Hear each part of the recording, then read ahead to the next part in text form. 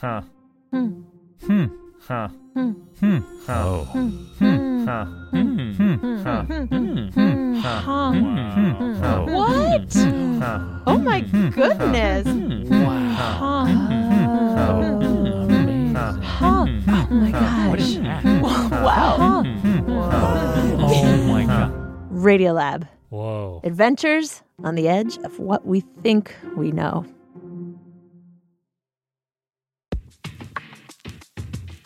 Olivia here. I want to tell you about a new podcast from Axios called One Big Thing. It's hosted by Naila Boodoo and features interviews with leaders you know or need to know in business, politics, and culture. Each week, you'll hear one big conversation on the trends shaping our world, from people like Surgeon General Vivek Murthy, technology reporter Ina Fried, and chef and humanitarian Jose Andres.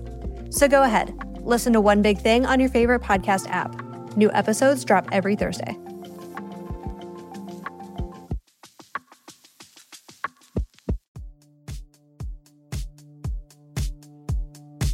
Hi, I'm Hannah. And I'm Lauren, and this is the BioEats World Journal Club, where we discuss breakthrough scientific research, the new opportunities it presents, and how to take it from paper to practice.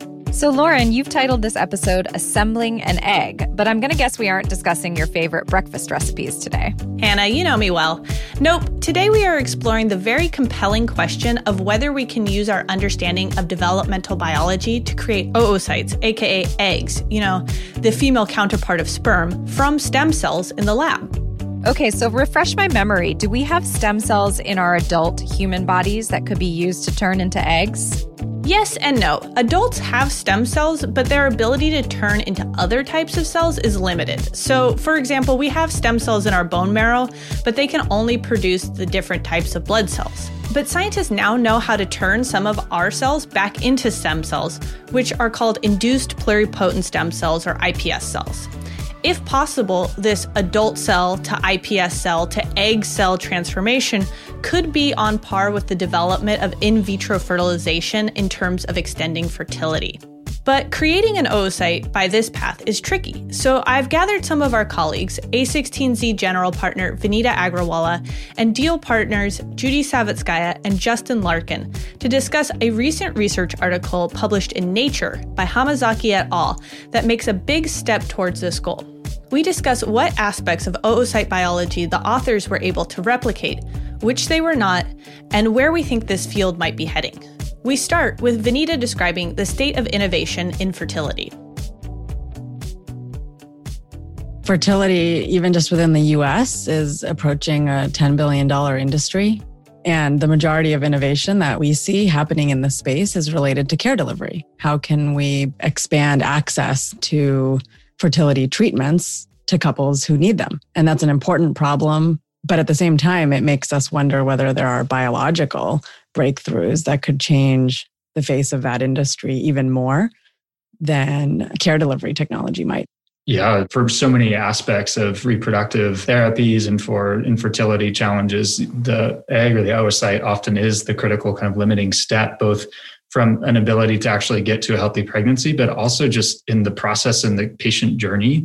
And in having seen numerous people go through the IVF process and other kind of iterations of IVF, it's often just so hard from a patient journey perspective, literally being painful, taking lots of time, it's expensive. And so the thought of being able to fundamentally change access to oocytes and eggs that potentially could be, grown in vitro in ways that cut that process down, make it more affordable, has the potential, I think, to not only open up reproductive technologies and therapies to a broader population, but to make that care experience just fundamentally different for patients. And so seeing kind of the early innings of that potentially be suggested in this paper was something that was fascinating to me. Vinita and I were actually pretty surprised the other day when we realized that the most expensive part of IVF, the single biggest line item, is the drugs that are required for egg retrieval. So this is a way to just get around that entire process. Right. Could you unpack that? How is this solving the problem? Women are born with a couple million potential eggs. And as we age, we lose those eggs and we don't make more. And this paper provides the suggestion of a way to engineer from pluripotent stem cells oocytes that can go on to potentially be fertilized and give rise to a new being without being dependent on that very constrained, constantly dwindling supply of oocytes that we're born with as women. Right. I think that is such an interesting idea that when your baby is still in you, it has its full complement of eggs that it's ever going to have. Like females don't make additional eggs after birth. So you have to work with what you have. And as Judy said, it's very expensive to retrieve the eggs from a woman. So this paper asks a really tantalizing question of, can we make new eggs from cells after birth, from your own cells after you've been born? I would think of it as a replacement for egg freezing is one way to contextualize where this could hypothetically fit into the industry. Today, women are freezing eggs in their 20s so that they may access them in their 30s and 40s or beyond. And this would provide an alternative to having to undertake that process of retrieval, freezing, and hoping that the eggs are usable. And often in those retrievals, you're only able to get, let's call it 1, 2, 3, sometimes if you're lucky, more than that, but a limited number of oocytes. And so you have a limited number of shots on goal on potentially having a successful pregnancy, where I think for me, what got me excited about this paper even beyond is just this idea of potentially having more opportunities as a successful pregnancy that aren't as constrained by the cost and kind of care experience today that drives the typical IVF process that we alluded to earlier. So we've thrown a couple different terms around. We've thrown around oocyte. We've talked about eggs. Let's define this. Like, what is an oocyte exactly? Yeah, an oocyte is not a static thing, and it goes through a number of different kind of developmental phases, starting from an undifferentiated cell ultimately to being a true oocyte, which is what we call a gamete or female sex cell. And the journey to get there is quite a fascinating one. As you alluded to, it starts actually in utero. And then as it gets further along in its development, it starts out as what we call a primary oocyte. And as a primary oocyte, it still has the diploid genetic material. And then it starts meiosis, which is the process of going from being diploid and having 2 copies of chromosomes to being haploid or just having a single copy. And in that process, it actually arrests. And will stay in that arrested state until that female hits puberty. And then that full meiotic process isn't completed until after ovulation, even with fertilization. So it's highly dynamic. And I think the critical piece here is that there's a lot of gene regulation that's going on throughout, which opens up the opportunity for research studies like this to really define what are the regulators of that process. And can we recapitulate that in vitro setting to potentially have some of the applications that we talked about earlier. Yeah, I definitely was doing my background reading in preparation for this conversation and really appreciating all those different steps that happen during the in utero, that happens before puberty, what happens during puberty, what happens during ovulation, what happens at fertilization. It's all these different steps, all these different developmental changes that all of them seem to carry the name oocyte. One other nuance that I think is important too just is that the oocyte in isolation isn't necessarily enough, right? There has to be what they call a follicle, which is a set of cells that surrounds it. It's very hormonally active, a lot of kind of cell signaling and transcription factors that are produced in that process. And we start to see kind of early recapitulations of that in this study, but in vivo, inside of the female, there's a lot of other kind of cellular activity that goes on around the oocyte cell itself that has a lot of kind of hormonal impact downstream. Yeah, that's a really good point, that it's very dependent and that has like a very complex interaction with the ovary and the cells of the ovary. So on previous episodes of Journal Club, we have talked about converting one cell type to another. For example, we've talked about converting stem cells into the cells of the pancreas that produce insulin. But what are some of the particular hurdles in creating an oocyte that you wouldn't have to deal with in just converting a stem cell into, say, a pancreatic cell? One way to think about the second order challenge here is that you have to not only get to a primary oocyte, which has grown and has the right differentiation to at least have started on the path of egg generation, so to speak, but beyond being a primary oocyte, you have to get to a secondary oocyte. And the difference is that you have to undergo the whole process of meiosis, which is how we generate genetic diversity. And so that secondary oocyte is a pretty complicated thing to make, not only because its genome has to have halved in a very unique way by a very unique process, but a lot of epigenetic signaling that then goes on to determine gene expression networks in the subsequent fertilized embryo are thought to be driven by a program set in that oocyte. So some genes are expressed off of DNA you got from your mom. Some genes are expressed off of DNA you got from your dad and not vice versa. And a lot of that epigenetic programming is thought to stem from a pattern that's encoded in the secondary oocyte. Another major difference between this and other cell types that you could potentially reprogram is just the morphology. So oocytes are the largest cell that we have in humanity. And so the size and the shape is just really different from what you would expect for other cell types. Right. Yeah. So in my previous example of turning a stem cell into a pancreatic cell, there might be morphological differences between those two cell types, but they aren't necessarily at the scale that you would see in a stem cell to a oocyte. And fundamentally, you aren't changing the genome when you're doing this transition from a stem cell to a pancreatic cell. The genome stays exactly the same. You're just changing what genes are expressed.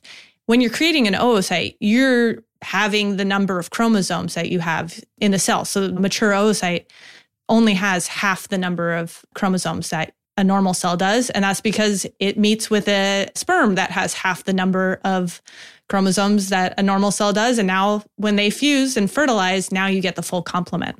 So having to do both of those steps is far more challenging and represents kind of an additional hurdle that you have to when you're creating these iPS or stem cell derived oocytes. So let's talk about how you convert one cell type into another. What are how do we think about how cell fate is controlled? So the way that we think about cell types is which transcription factors are present.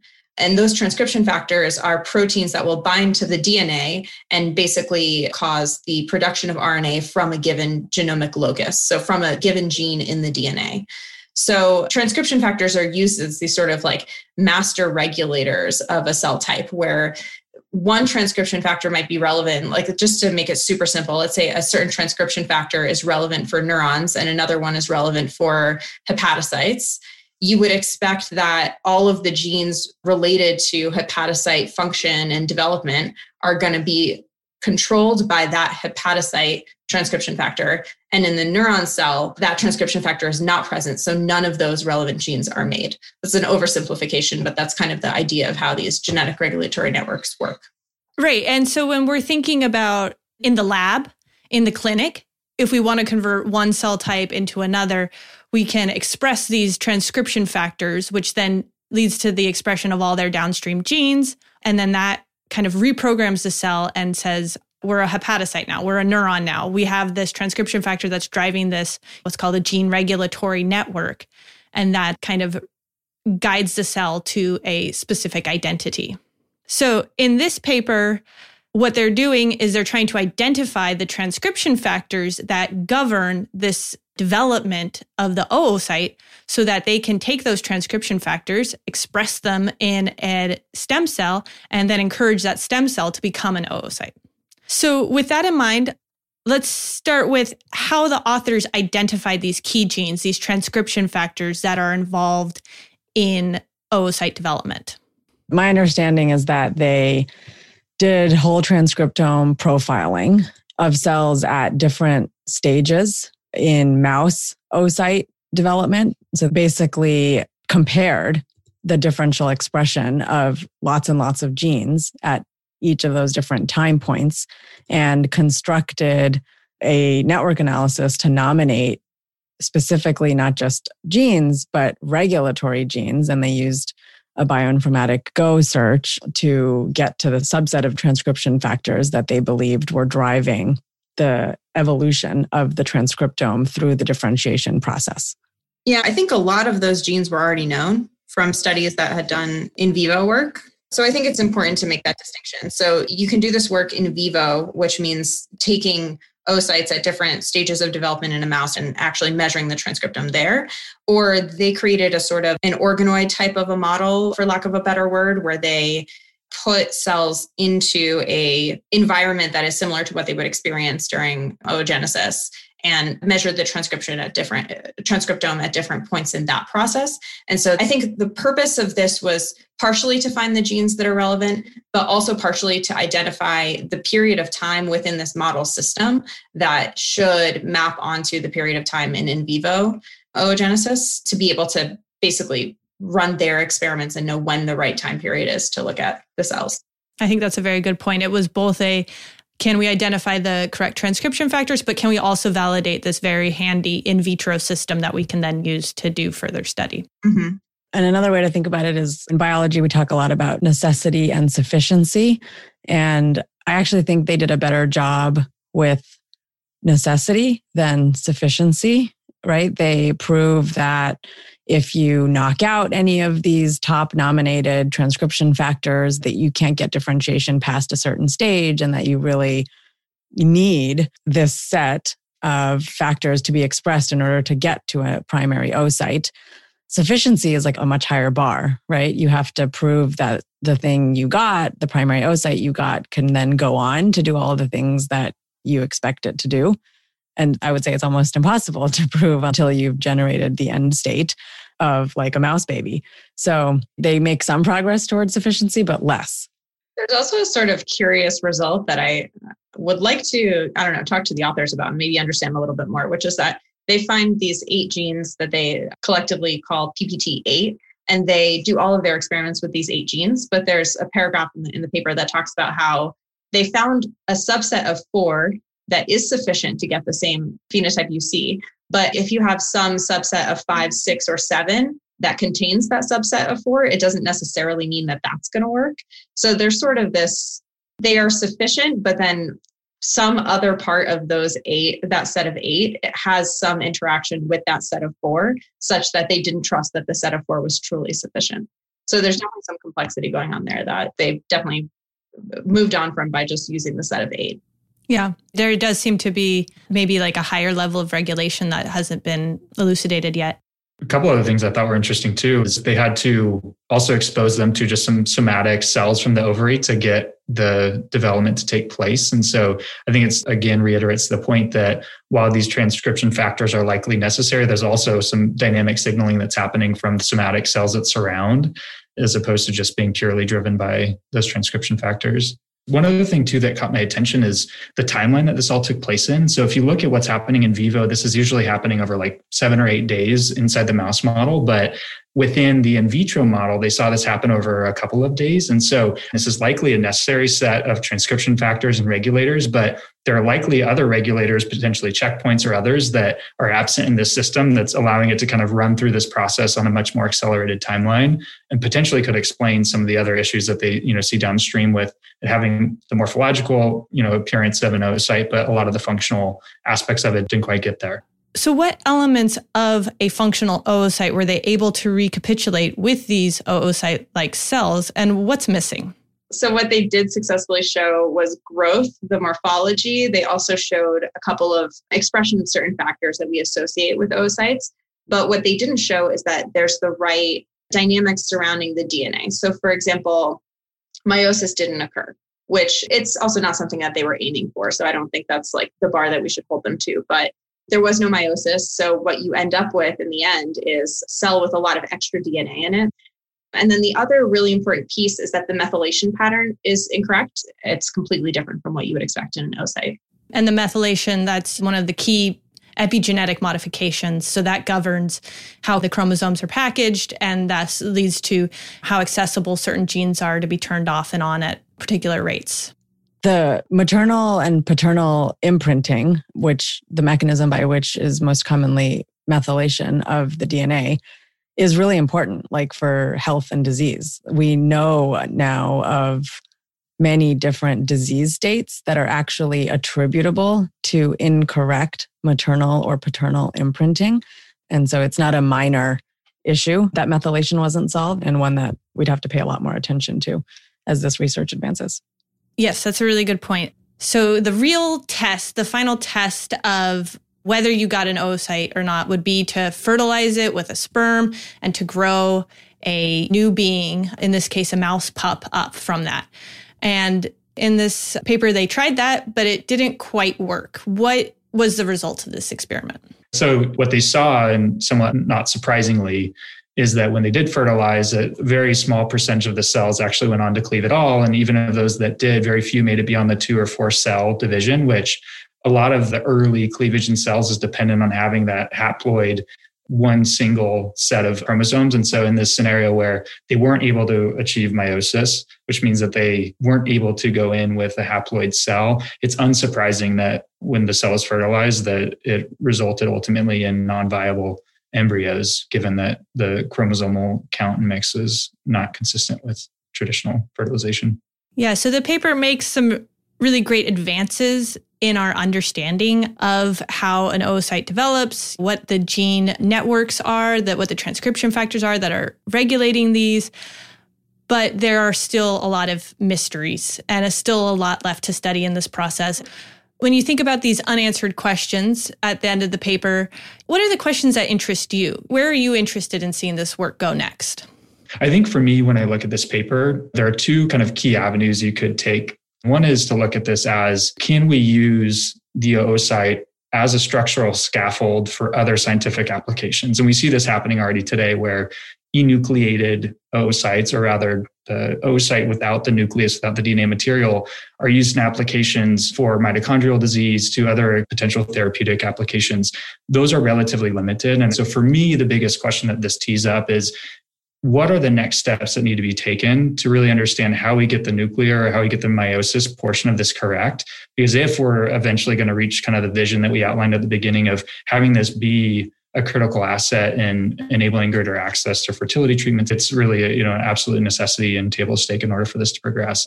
Yeah, I totally agree with Justin. At the end, the authors say that this is a potential use case here is somatic cell nuclear transfer, which is another way of saying cloning. And I think that there's not that much need for this kind of a solution for those applications. I think what we should really see this as is a stepping stone toward entirely like ex vivo generation of an oocyte for the purpose of in vitro fertilization. Yeah, I think one of the things that's hardest about the fertility use case of stem cell research is that presumably the parents of a prospective child want to see their genome represented in the progeny. And a lot of other applications of stem cell research don't actually have that requirement, especially if you can design creative ways to avoid immunosuppression and to create immune cloaking of a stem cell derived therapy and so on. And so you might actually envision in a lot of other fields an off-the-shelf stem cell derived or iPSC derived cell therapy that can be really therapeutic for a lot of patients with different diseases. Here, we can't have that, or at least it doesn't solve some part of the core fertility challenge. And so because you're so dependent on actually running this process on a case-by-case basis with each couple, I think we just have an even further way to go on this. It's not like you could create a bank at some point and then differentiate them from that every time you need to spin up a new embryo. Like, you really have to get the whole process right end to end from the point of a patient-specific iPSC cell line. And that's really hard. There's not going to be an allogenic option. Yeah, exactly. There's no allo embryo to be had here. Yeah, and the bottom line for me is, thinking about the ultimate translation of this, we're obviously in the earliest of early innings in terms of this actually translating to being kind of that holy grail for fertility and fertility treatments that we talked about earlier. I think this does clarify a lot of our understanding about what it takes to create a structurally similar cell to an oocyte, but ultimately to reach that broader vision that we want, there's still a lot of work that needs to be done.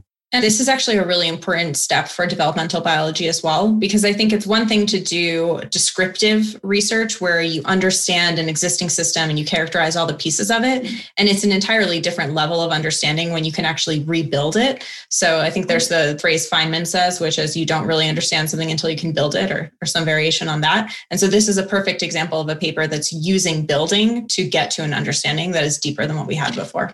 I think that's a perfect note to end on. Justin, Judy, Vanita, thank you for joining me on Journal Club today. Thank you, Lauren. Thanks, Lauren. Thanks, Lauren. Thanks, Judy. Thanks, Vanita. This is fun. And that's it for Journal Club this week. If you enjoyed this episode, please subscribe, rate, and review wherever you listen to podcasts. And to learn more about how biology is technology, subscribe to our newsletter at a16z.com/newsletters.